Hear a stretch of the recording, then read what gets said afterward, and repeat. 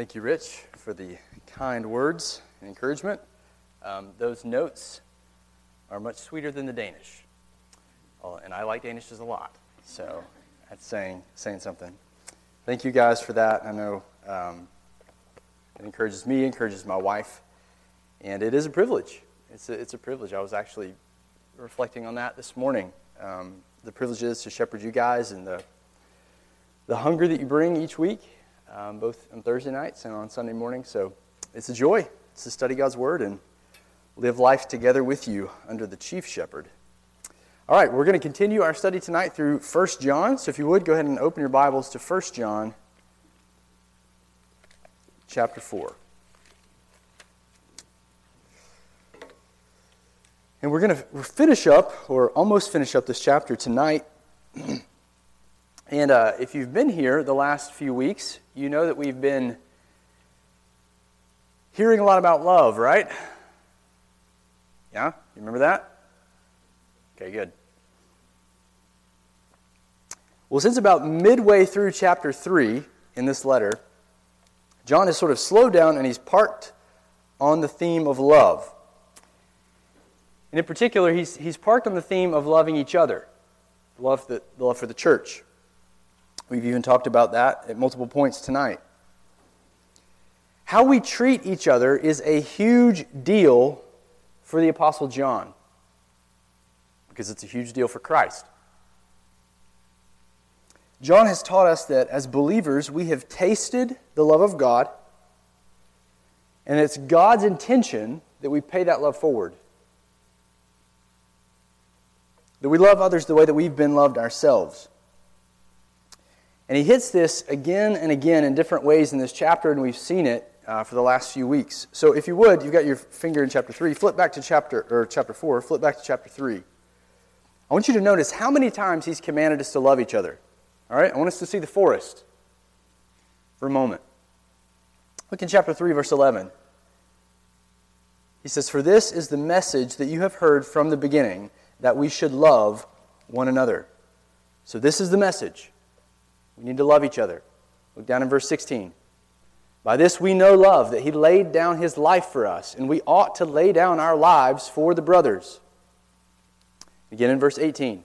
"Little children, let us not love in word or talk, but in deed and in truth."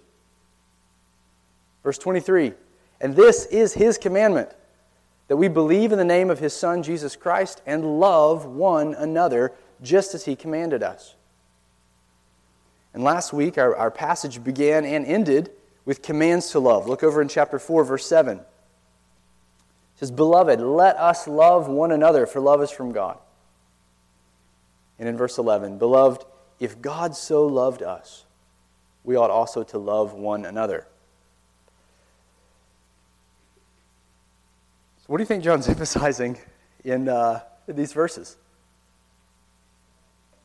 Love. That's right. It's pretty clear. Saying, okay, John, love is a big deal. And I think it's his goal that you walk away from this letter resting in God's love, and that your life is radically marked by it. Now you might be thinking, well, wait a second, Clay. You've told us for the last 16 weeks that the purpose of this letter is assurance, right? So you're like, whoa, hang on. Now you're saying is that we know the love of God and we love like God loves. So which is it? Yes. All right? Yes.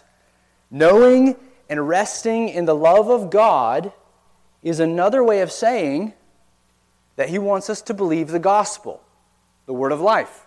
Remember? And that's the first way that assurance comes to us. It's when we rest in, we believe, we embrace the word of life, the gospel, or in these terms, knowing the love of God and believing it. And then, the outflow of that, love for others. Love for others is the central evidence that we really have done just that we've rested in the love of God. It's the outflow of someone who really understands how God has loved them in Christ.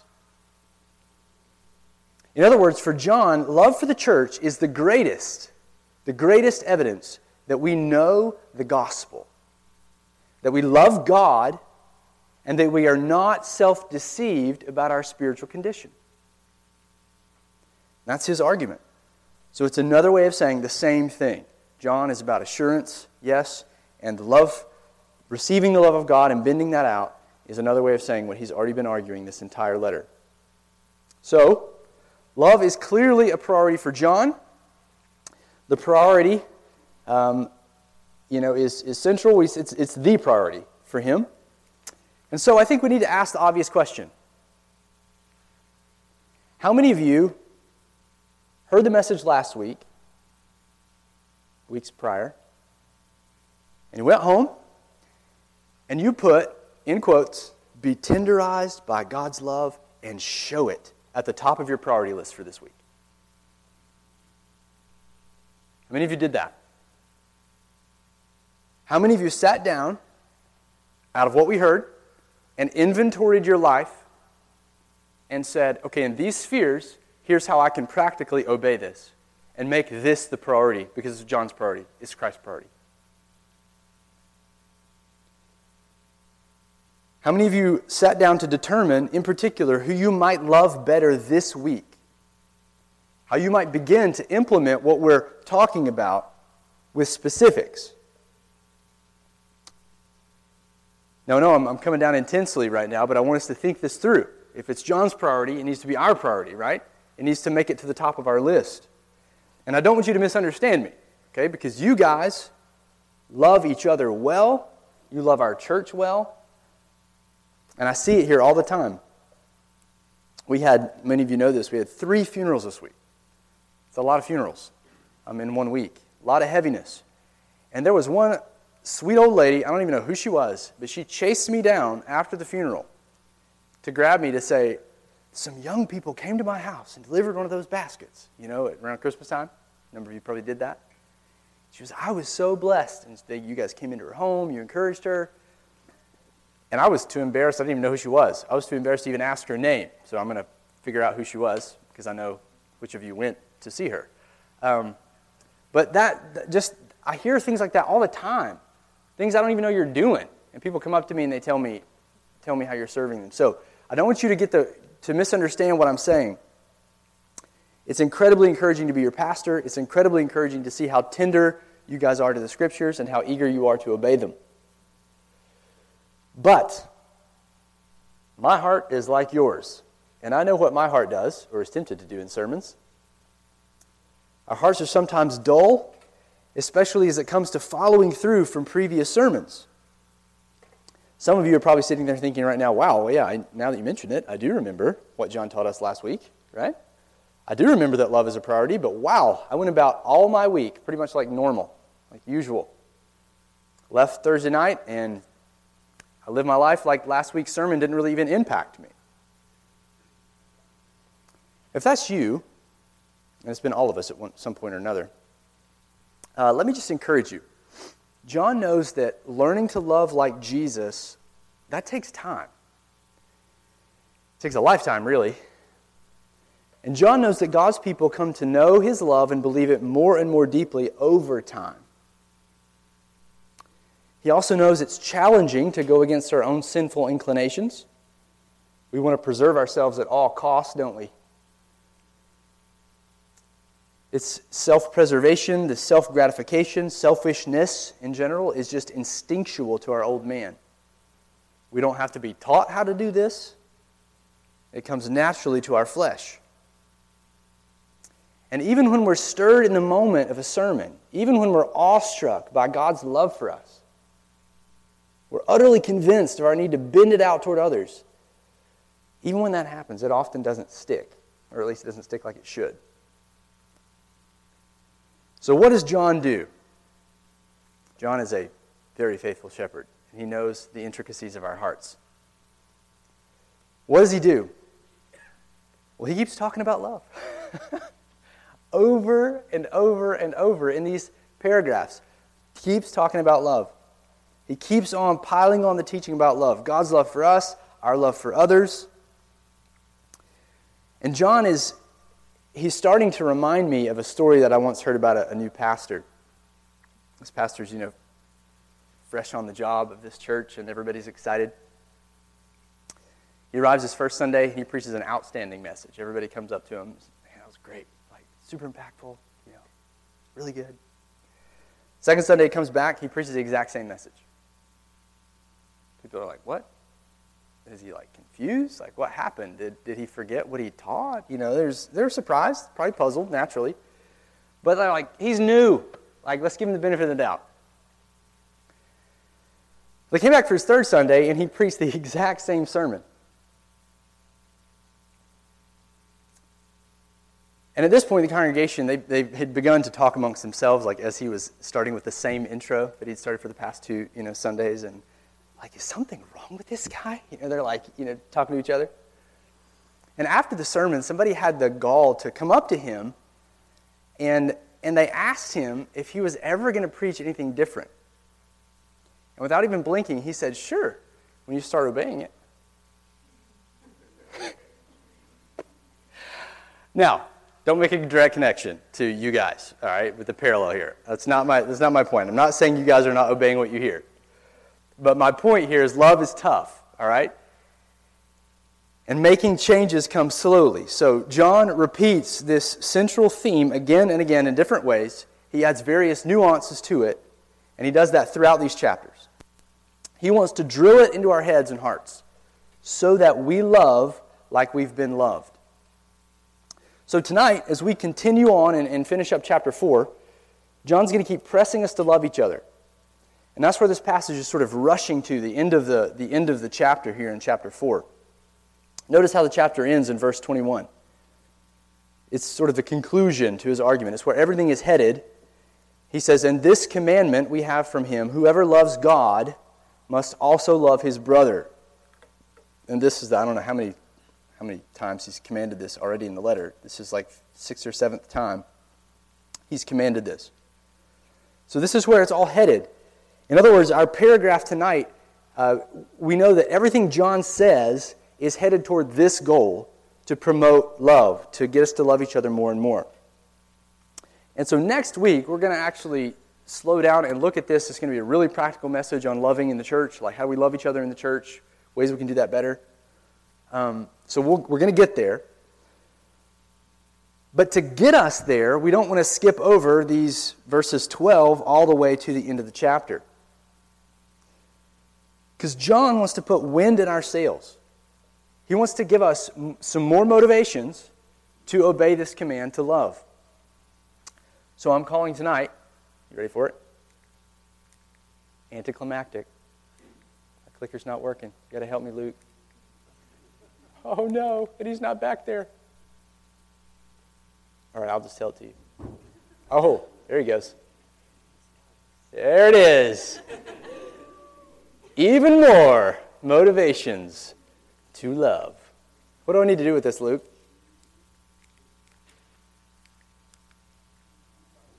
He's coming. All right. He's always bailing me out. Luke is always Johnny on the spot.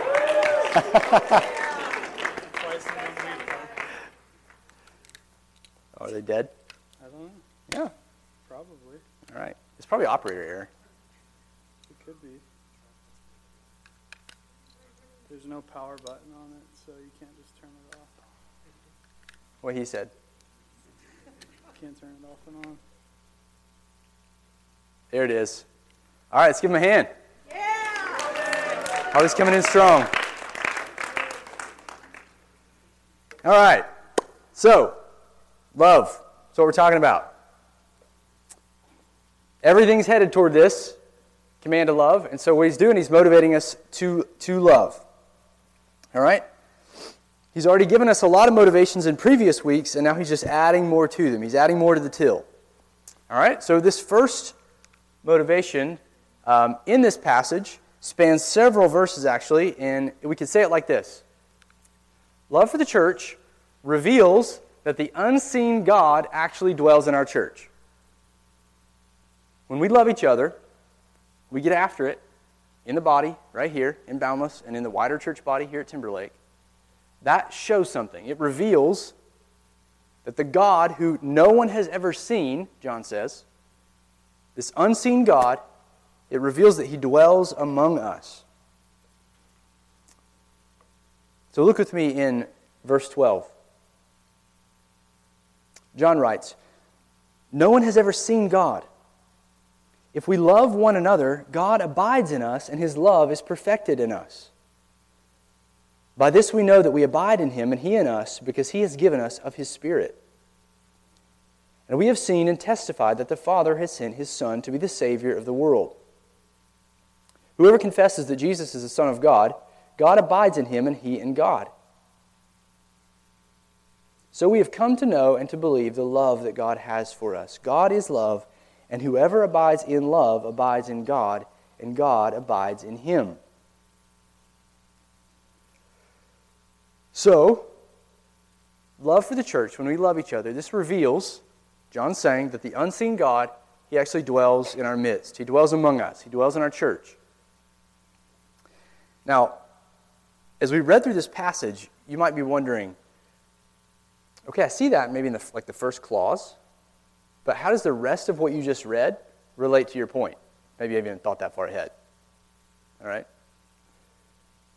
It seems like when we read this, he's saying a lot of different things. He first talks about how love shows that God abides in us, in verse 12. But then he starts talking about the Spirit, kind of out of the blue.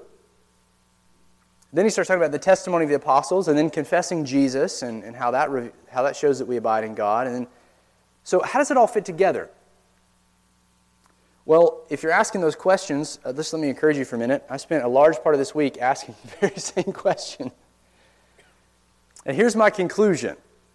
I think all these verses are connected in John's mind, and they have to do with love revealing that God dwells in the church. And maybe we could say it like this.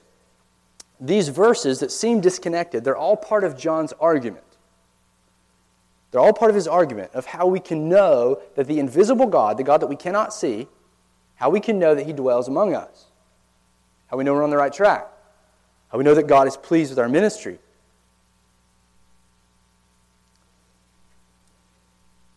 How we can know that the God whom no one has ever seen actually does live with us. And the ultimate answer, John's ultimate answer, is by the fact that the people in that church love each other. Now, let me get a little geeky on you guys and show you how all these verses argue this point. All right? I'm going to do this. Can you see that? That's verses 12 through 16. All these verses are making this point, and I want to show you, want to help you observe the text so we can see kind of where this is going, and then we'll draw out some implications. All right? So, hang with me. Can you all agree to hang with me? All right, good. I know it's late. Getting late. At least late for me.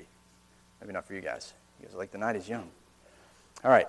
Initially, I want you to see how verse 12 talks about two related themes. You ready? God abiding in us. There's number one.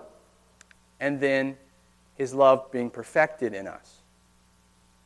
So these are two related themes. It's kind of like a little thesis statement. He's saying love, if we love one another, it shows us that God abides in us, and it's the means that His love is perfected in us. So it's kind of like a mini thesis in this little paragraph.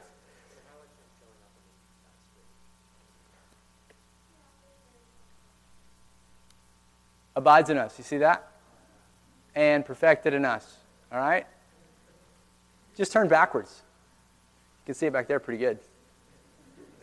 You guys got my view. Thanks for the heads up, though. The red bulb is out. Wow. Man, we are working against the odds tonight. All right. So, hang with me, because this is important. Whoa. It's getting worse. I can't do this without the screen.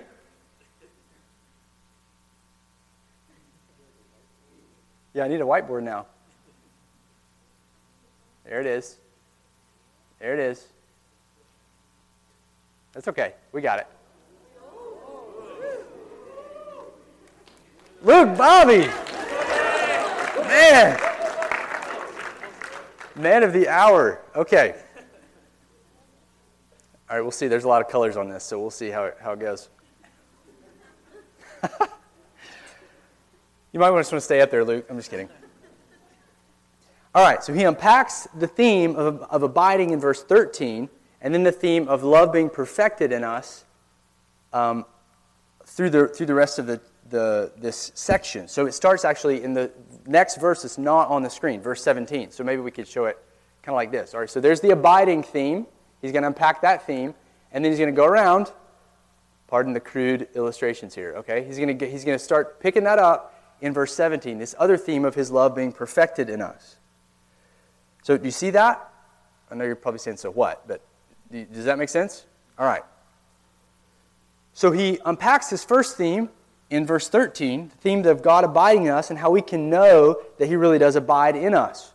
John is very concerned with how we can know that the invisible God actually dwells in the church, especially because no one has ever seen this God. So he keeps telling us of how we can know that God abides in us. All right, so look at this. Let's see if they've got a yellow bulb. Oh, kind of. So God abides in us. You see it there. Next one, by this we know we abide in him and he in us. Down here in verse 15, whoever confesses Jesus, the Son of God, God abides in him, he in God. And then down here at the bottom, the one who abides in love abides in God and God abides in him. So again, the point here is you can clearly see he's unpacking this idea of abiding. They're all related. That's what strings this together, the theme that strings these verses together, even though they seem disconnected. And next, I want you to notice how he bookends this initial abiding section with the theme of love. All right, so why is this important? Okay, because he seems to talk about different things here. He's talking about his Spirit. He's talking about testifying that the Father sent the Son. He's talking about confessing Jesus is the Son of God. But I want you to see in verse 12 and in verse 16, he bookends it with these themes of love. I don't know if you can see that. It's in blue. Love one another. Nope, can't see it. I'm taking this into account. All right, for next time I do a color PowerPoint. So we got a nice blue color there. That's about it. All right, so do you see the bookend? Do you know what I mean by bookend? Starts, front, back, good. Verse 12 and verse 16, bookending it with this idea of love. So the point that I'm bringing that out is that it's a clue that all of this section is together. It's connected, right? It's a package. And he says, our love for the church is how we know that we abide in God and God in us. So he gives us this thesis in verse 12, and then he starts to make his argument in verse 13, and he builds it all the way to verse 16. But here's the million-dollar question, all right? How does the Spirit, in verse 13, the testimony of the apostles, in verse 14, and the confession of Jesus as the Son of God, in the next verse, how does that all fit together? How does that flow in the argument? It's clear that they're all related to God abiding in us and how we can know that he does, but how does it flow in this text? So you've got Spirit, the testimony of the apostles, and the confession there. So how does that all come together? Well, I think what John is doing is he's showing the stages of how God's presence is confirmed in the church, which is ultimately by the love of the members. So that's the climax. The climax is the love. That's where he's headed. So if we love one another, we see that God abides in us. So now he's going to build that argument all the way to verse 16 to show that verse 16 is that climax. Or we could say it differently. We could say, I think he's showing how love is the most visible and tangible evidence that God dwells in our midst. He's showing us how that love is produced in the body. All right? So we'll take them one at a time here, and we'll treat these pretty quickly. All right, first stage, and I'm calling them stages because I don't know what else to call them, but they kind of happen together, all right? But the first stage was what we would say is the gift of the Spirit in verse 13. John says, by this we know that we abide in him and he in us, because he has given us of his Spirit. John's saying that we know that God abides in us foundationally because He's given us His Spirit, the Spirit of the new covenant, the Spirit that is the answer to all the problems that Israel had and that people before Israel had. We did not have God's Spirit. But what does the Spirit do? We looked at this in weeks past. He illumines God's truth to us, doesn't He? He opens our eyes to recognize that Jesus is the Messiah. The Spirit enables us to believe in Jesus. And how does that truth about Christ, how does that truth come to us? Well, it comes to us through the eyewitness testimony of the apostles, like John. So, John pivots in verse 14 to say that those very apostles have seen and they testify to the truth that the Father has sent the Son to be the Savior of the world. And then he says, whoever confesses that reality, that Jesus is the Son of God, whoever confesses that, whoever believes their message, that's the evidence that God abides in that church. So, God gives His Spirit, verse 13, the Spirit illumines God's people to affirm the testimony of the apostles about Jesus, to affirm what they teach, to affirm the truth is another way of saying that. God gives His Spirit, verse 13, and then, this is implied, the Spirit illumines God's people to affirm the testimony of the apostles about Jesus. And so now we confess, that's testimony language, saying, well, I believe that. I believe that Jesus is God, just like John teaches, just like the other apostles teach.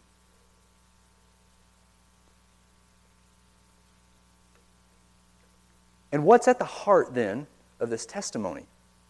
What's at the heart of our confession of Jesus as God's Son? Well, at the heart of the message, we saw this last week, at the heart of the message is the message of God's love for His people. It's God's love for us. And so John writes in verse 16 that we've come to know and to believe this message. We've come to know and to believe the love that God has for us. This message is the message that God is love and He loves His people.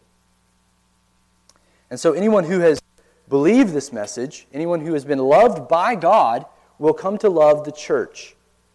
And that's how John comes full circle in this argument, this love among the members. That's that third stage. That's the climax. The one who abides in love, John says, or who continues to love in the church, he shows that he abides in God and God in him.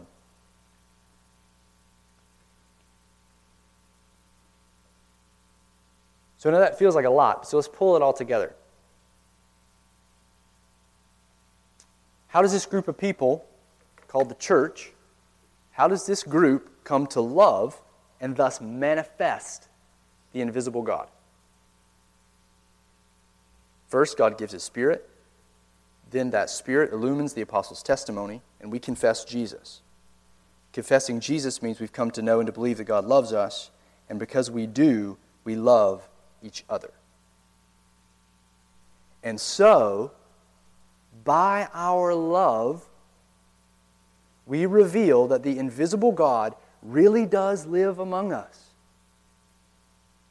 It's an unbreakable chain. The Spirit, the gift of the Spirit, faith in the truth, and love for the saints. The gift of the Spirit, faith in the truth, and love for the saints. All right, you can take a nice deep breath because that was the most complicated part of our passage. But his point is clear. When we love the church, this shows the invisible God dwells among us. That's the point of these verses. Now, it might be a simple statement, but it's a staggering thought. John is saying that how we behave toward one another, how we live toward each other, that will either confirm or deny the presence of God among us. You see that? This cuts against the grain of how most of your friends would evaluate whether or not God's presence is manifesting in a church. John's greatest evidence for God's presence in a church is not is not how emotional we feel when we sing in church. Although that's great. That's not what he says. He also doesn't gauge God's presence by how big the gathering is. Is that what he says here? It's not. He definitely does not gauge it on the wild manifestations of the Spirit, healings, exorcisms, tongues. What's the greatest and most tangible evidence of God being in the building and is pleased with our worship? What is that? Well, it's in how we behave toward each other.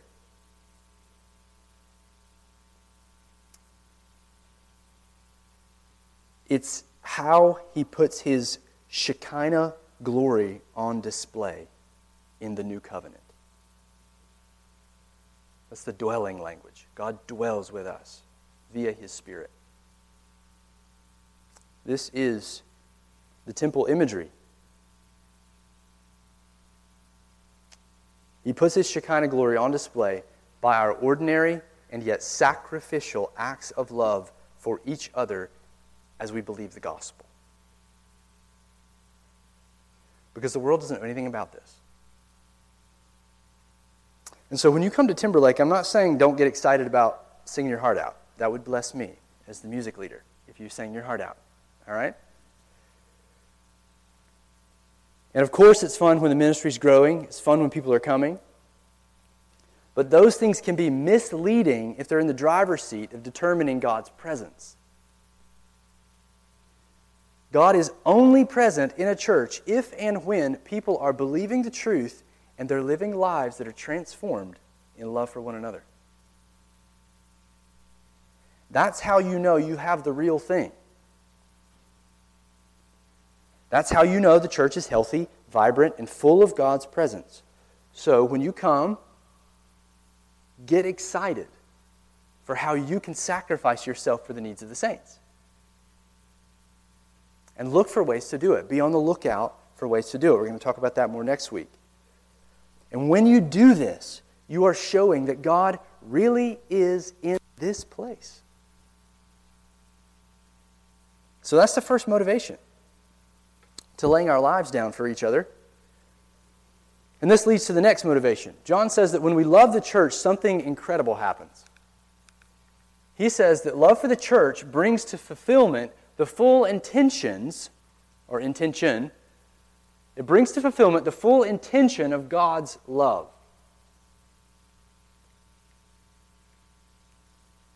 And you're saying, what do you mean?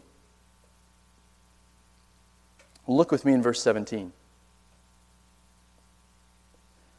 By this, namely what he just said, by this is love perfected with us, so that we may have confidence for the day of judgment. All right, so by this, love is perfected with us. That's what we're keying in on. Verse 17. John's saying that when we love others, that's the by this part. So by this, when we love others, by this, you're looking backwards. When we love others, it completes the circuit of God's love, so to speak. The ultimate goal, the end goal of God setting his love upon us is to change us from being selfish to being selfless. That's this perfected in love. By this, God's love, the love that he's given to us, is perfected. Or a better way to say that is brought to completion. Finds its full intention.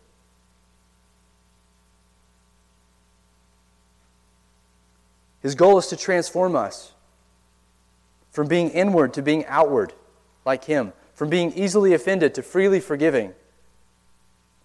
He's given us his love, and when we take that love and we love others with it, and in the same way that he loves, when we do that, we're completing God's original intention in loving us. And John's language here is very provocative.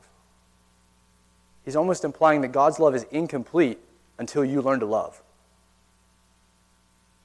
Now we know theologically there's nothing incomplete about God or his love, but the way he says it here is meant to raise that tension in our hearts. Like, whoa, this is his intention for us. We have to love.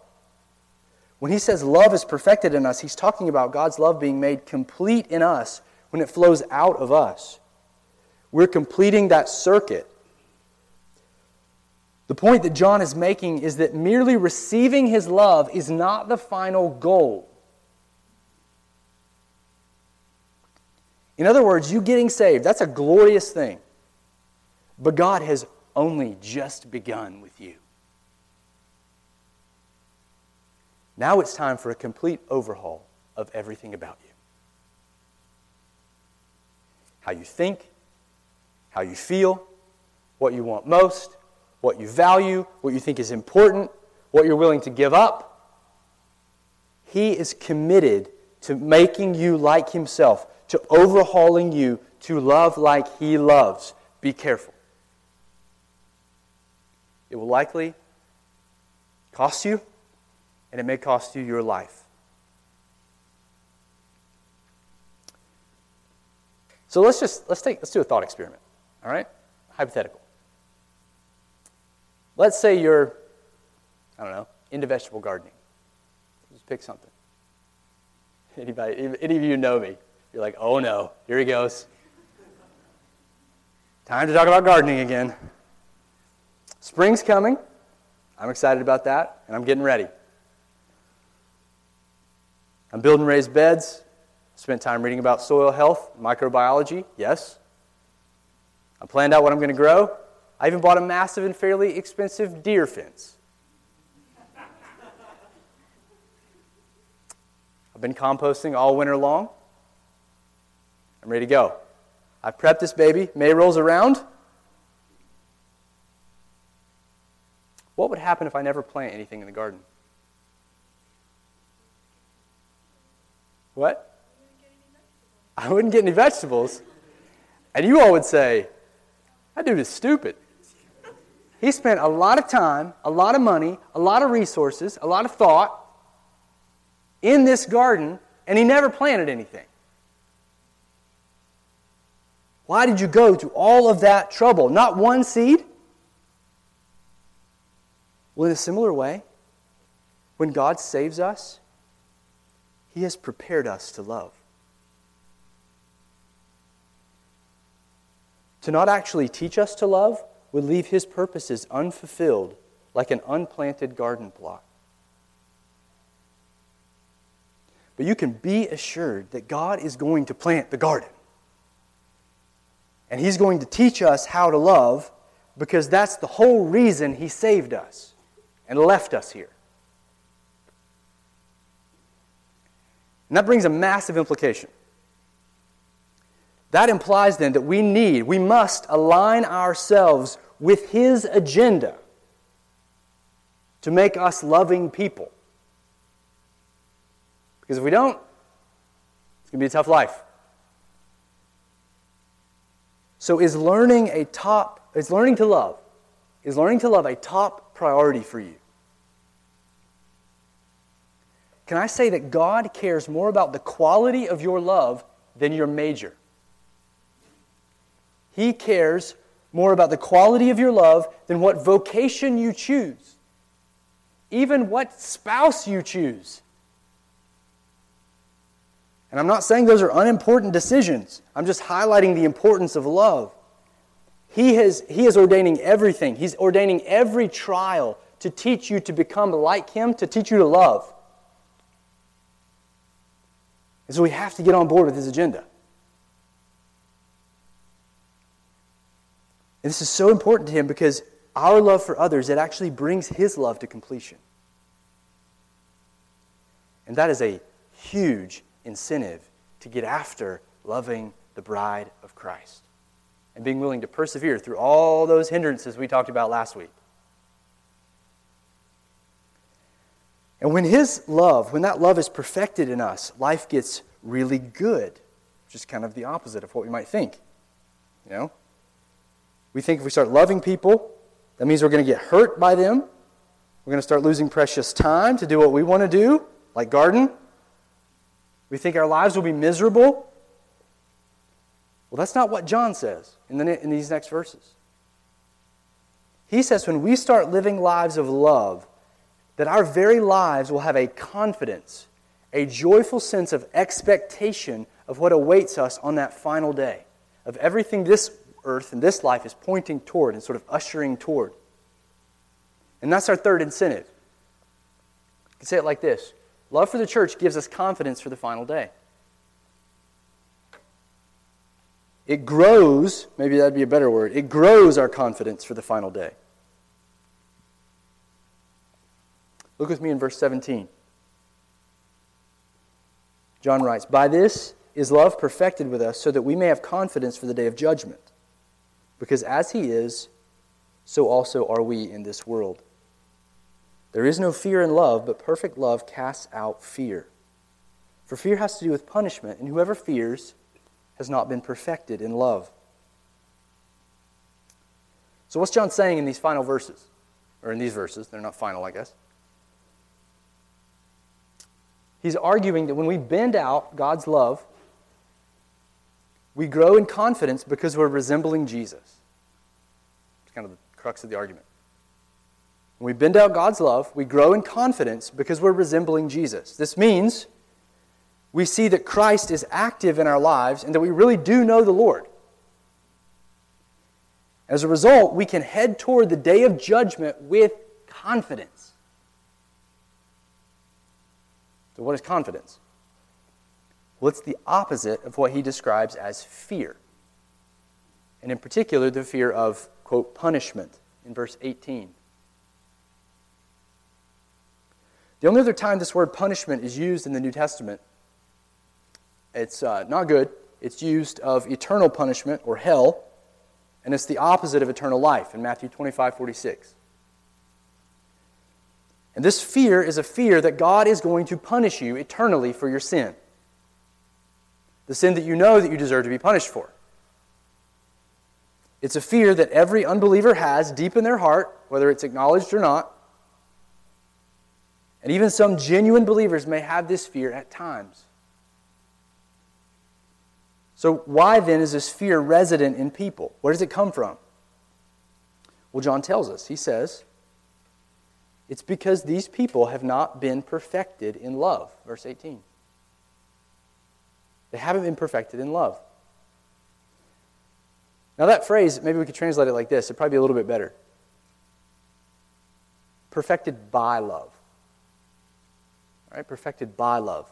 Meaning that love is what matures us or perfects us.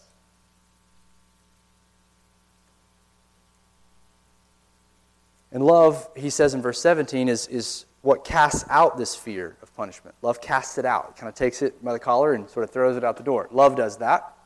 So love is the means by which we are matured, perfected. So that brings us to the major question then. How does love perfect us? How does love mature us? Or in what sense does love cast out fear? What's he talking about? Well, I think from the context, what we've already looked at, it's pretty obvious. He's talking about as we love others. As we love others. John's point here is that when we love others, we can know that God's love is working in and through us. The conduit is open, right? That we've received God's love. And then our confidence grows. In other words, our love for others keeps us from self-deception. It keeps us from like a false assurance. We're claiming to know and love God, and we just hate our brother. John says if you do that, you don't know God. So then, this means that if you've tasted the love of God in Christ, if you've tasted His love for you, if His love has tenderized your heart to the point that you love others, you have a reason to be confident. We're not talking about perfect, like you never hate someone or have an ill feeling toward another person. I'm talking about if there's any spark of love that's motivated by the love of God for you, that is good. That is a good sign, and you have reason to be confident. As the Lord teaches you to deny yourself and to love others, our great joy is that our confidence in this life right now will grow. Fear of judgment will be cast out because we know our Father's heart of love, and we're living lives that mimic the love that we've been shown. And this confidence is a tremendous gift in life. But if your heart is afraid, if you're hearing this passage and you're thinking, Clay, I fear God's judgment all the time. I fear being cast into hell for my sin. That's me. Well, if that's the case, be very careful at this moment. Now, don't misunderstand what John's saying here. John is not saying that we love in order to avoid hell. It's not what he's saying. He is not saying we love people so that we avoid hell.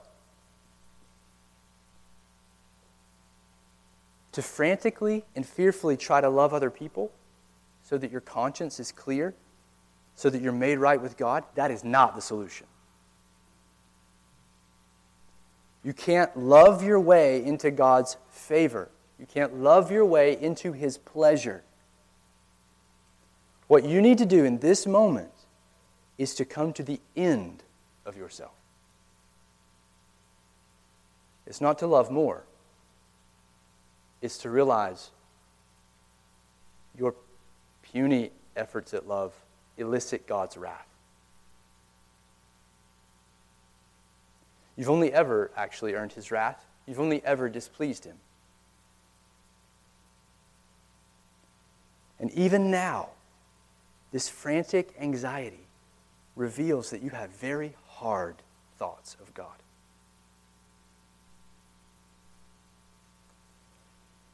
So what do you need?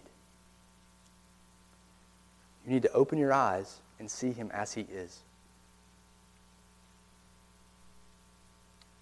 You need to see Him as the God of overflowing love, the God who is ready to bless His enemies,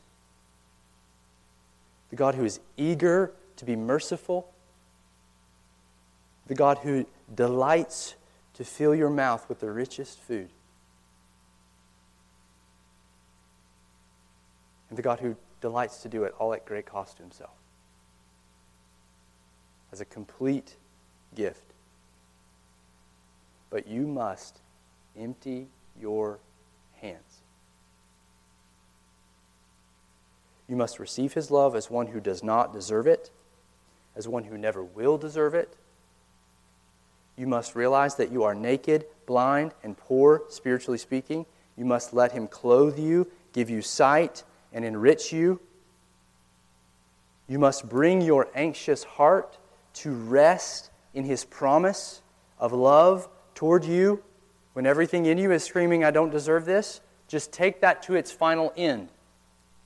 You don't, and you never will.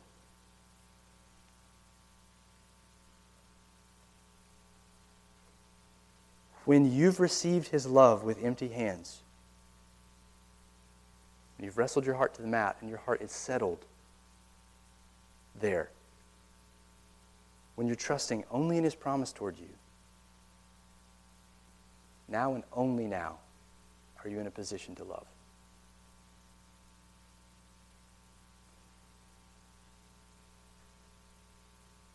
Now, and only now, are you in a position to grow this confidence that he's talking about appropriately. You cannot love with His love if you are not trusting His love. You can't do it. It's anxious toil. You will not bend out the love of God until you are resting in the love of God. And that's how these things go together, and that's exactly where John goes next. It's our fourth motivation to love. He says, love for the church is based on God's prior love toward us.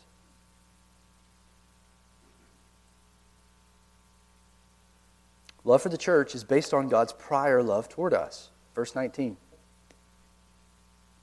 We love because He first loved us.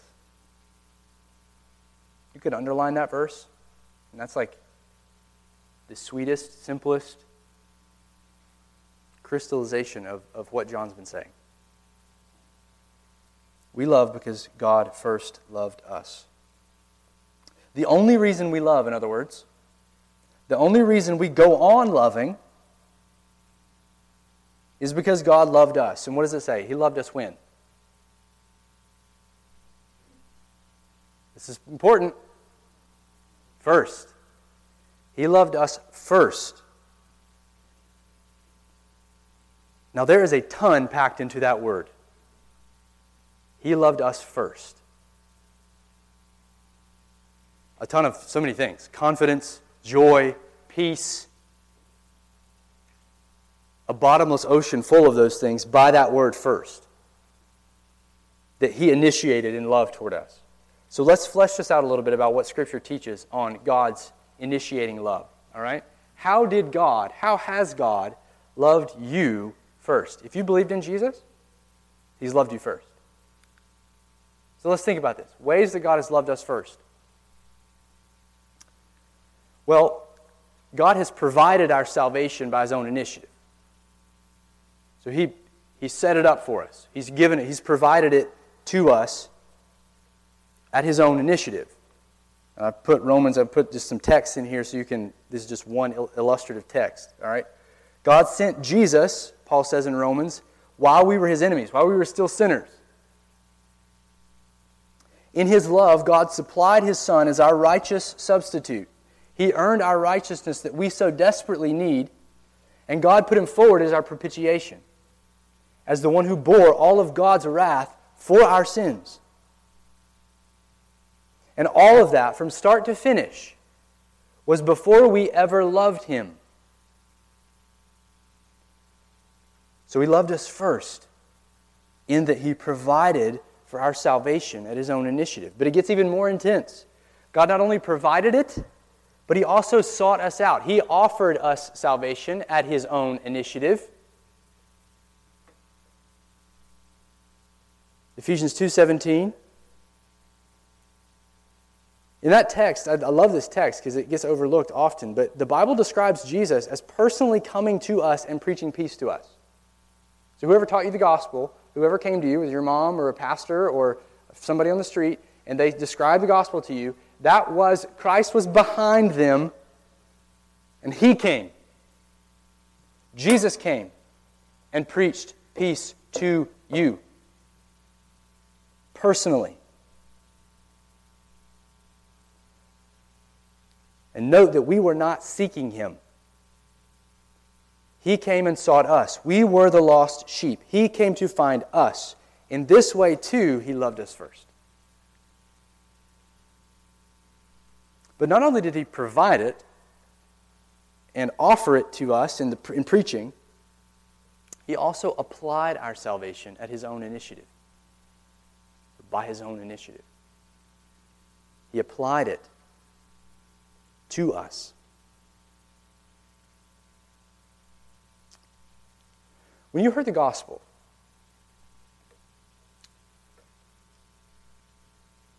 when you heard it, you exercised faith, didn't you? It's not a trick question. You did. You trusted the gospel. You trusted Jesus. You believed. You reached out and you took the offer. But why? Why in that moment? Why not earlier, when you heard it previous times? Why not later? Well, the glorious thing about the Scriptures is that it takes us behind the scenes, so to speak. It tells us that God granted us repentance. It tells us that God graciously even gave us faith, which is why we believed. I just cite one example up there, but when we were dead in sin, God took the initiative to make us alive in Christ. We were dead, total inability, and God, the text says, made us alive. God did that. We're like the disciples on the road to Emmaus.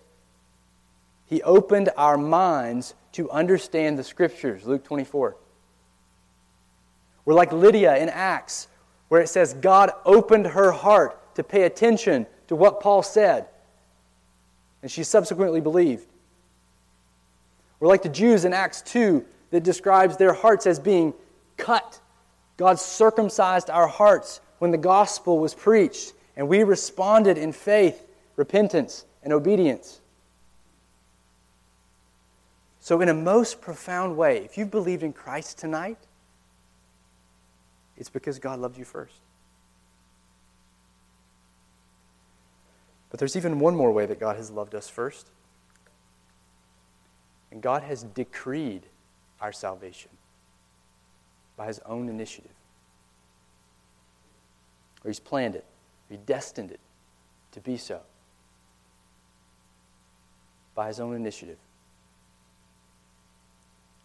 Paul writes in Ephesians that, quote, He, that's God, He chose us in Him, that's Christ, before the foundation of the world,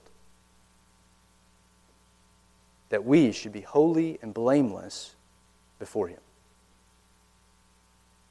That's a significant scope. He chose us before the foundation of the world, that we should be holy and blameless before Him. I think that's one of the widest scope verses of all of Scripture. In love, he goes on to say, He predestined us for adoption to Himself as sons through Jesus Christ, according to the purpose of His will. Whose will? His decree. His will. Who's doing the predestining? Him. How is He doing it? He's doing it in love. In love. Now, this is a great mystery, but Paul is teaching here that the reason our salvation came about is not merely that God made a game-time decision to grant us faith in the moment. Now, He did grant us faith in the moment, what we just said, number 3. But it's not merely that.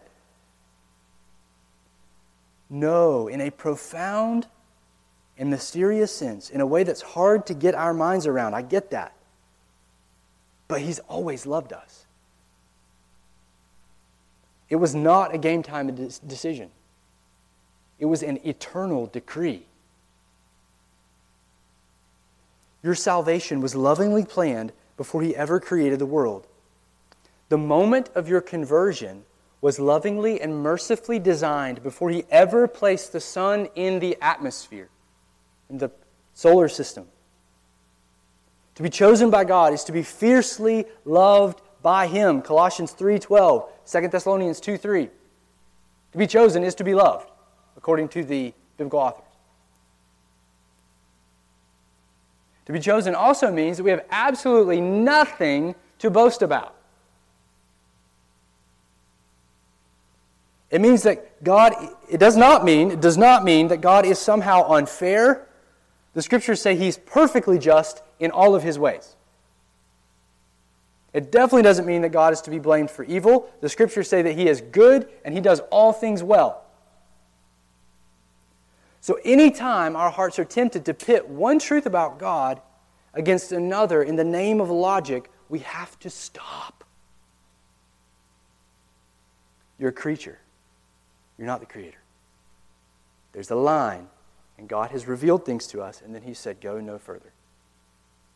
Or to put it in Paul's terms, who are you, O man, to answer back to God? Why have you made me like this? Instead, we should receive this truth by faith and let it have its intended effect in our lives and our hearts, which is to show us how loved we are, to show us how secure we are in the Son. We should receive this truth with gladness and joy that God in sovereign mercy chose us to reveal His eternal love. So, in the most profound way of all, God has loved us first. And I've talked to many of you as we've worked through this letter about John's sort of quiet confidence that comes out in this letter. You know what I'm talking about?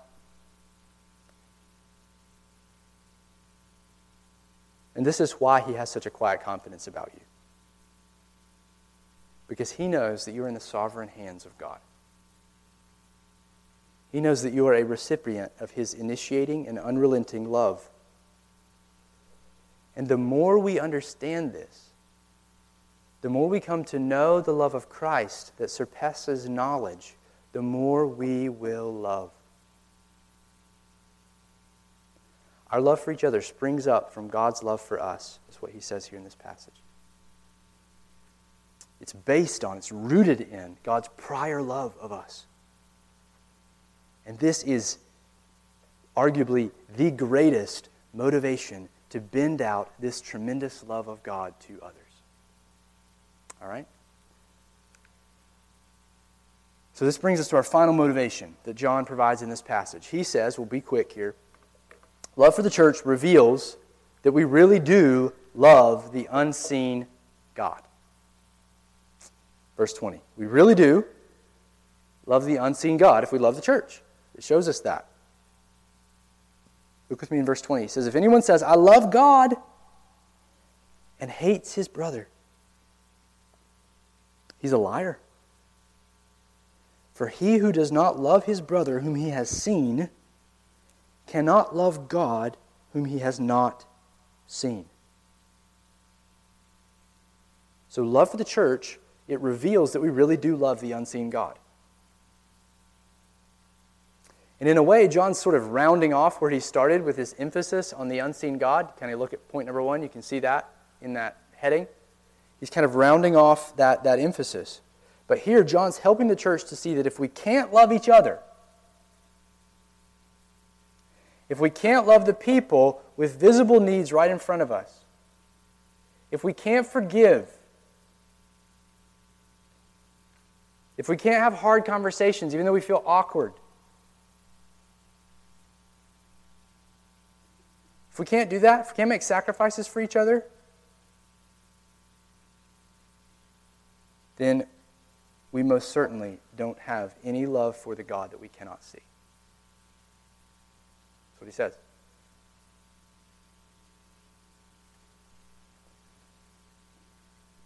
But the positive side is also true. When we love each other, like John's encouraging in this passage, we can know that we really do love the God we've never seen. We can know that our claims to love God, when we sing about it on Sunday, we talk to other people about it, we can know that that's not just like rank hypocrisy. Because we're actually loving the way God has modeled for us and commanded us to love. Our claims of love, in other words, are valid or validated. John's essentially saying here that loving people in the church protects us from deception, from claiming that we love God when we really don't. And it's easy to be deceived. That's what sin is. Sin is deception. As love gets hard, as it gets costly, we're forced to run back to the God of love. We're forced to believe His gospel even more deeply. We're forced to remind ourselves of His great love for us when we least deserved it, because we need some motivation. Because when you've been talked about, and your name's been dragged through the mud in the church, it's not easy to love that person. So you need motivation. So where do you run? Back to the God who loved you. We're forced to remind ourselves of His great love for us when we least deserved it, and even now, when we still don't deserve it. So we gather up that truth, we bring it to bear on our hearts, and then we head back out to love those people that we otherwise could not love. We head back out to love them afresh. We head back out to have those conversations, whether they deserve our love or not, because that's how we have been loved by God. And John implies that this whole process keeps us from self-deception. This active love for other believers, it keeps us from fooling ourselves into thinking that we love God when we really don't.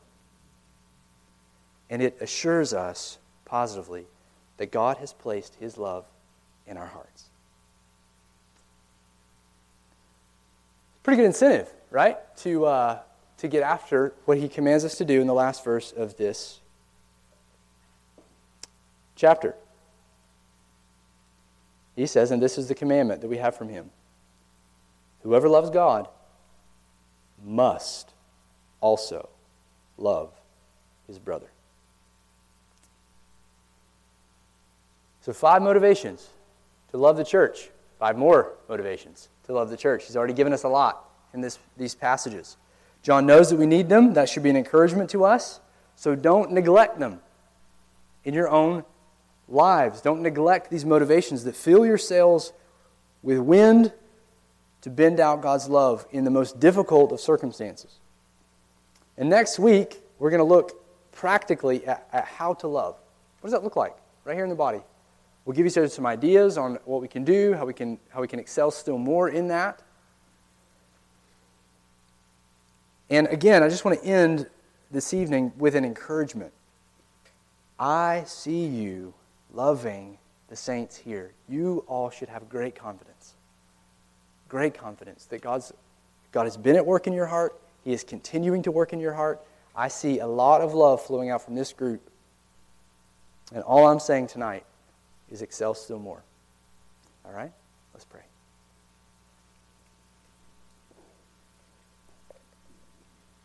Father, we're thankful for the way that you inspired John to be such a careful shepherd of our hearts. We confess, Lord, that we are weak in our love for one another, and yet there is a spark.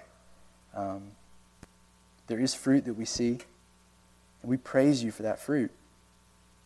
And we pray that as we go from here, as we spend time with each other, as we talk about these things, that we would be deliberate to think through the areas of our lives, or an area, just one area of our life where we can increase in our love for each other, our family, our roommate scenarios, our workplace. And in so doing, that we would just reveal the unseen God, that you live well among us, that you would draw people to yourself as they see our love for each other, that they would know the gospel has power to transform as they see us doing the humanly impossible. We know that you delight in this. We know that it completes the circuit of your love, and that this is your agenda. This is number one on it for our lives. And so we thank you for that. We thank you for the clarity of your word. We pray that you would help us to love well. In Jesus' name, amen.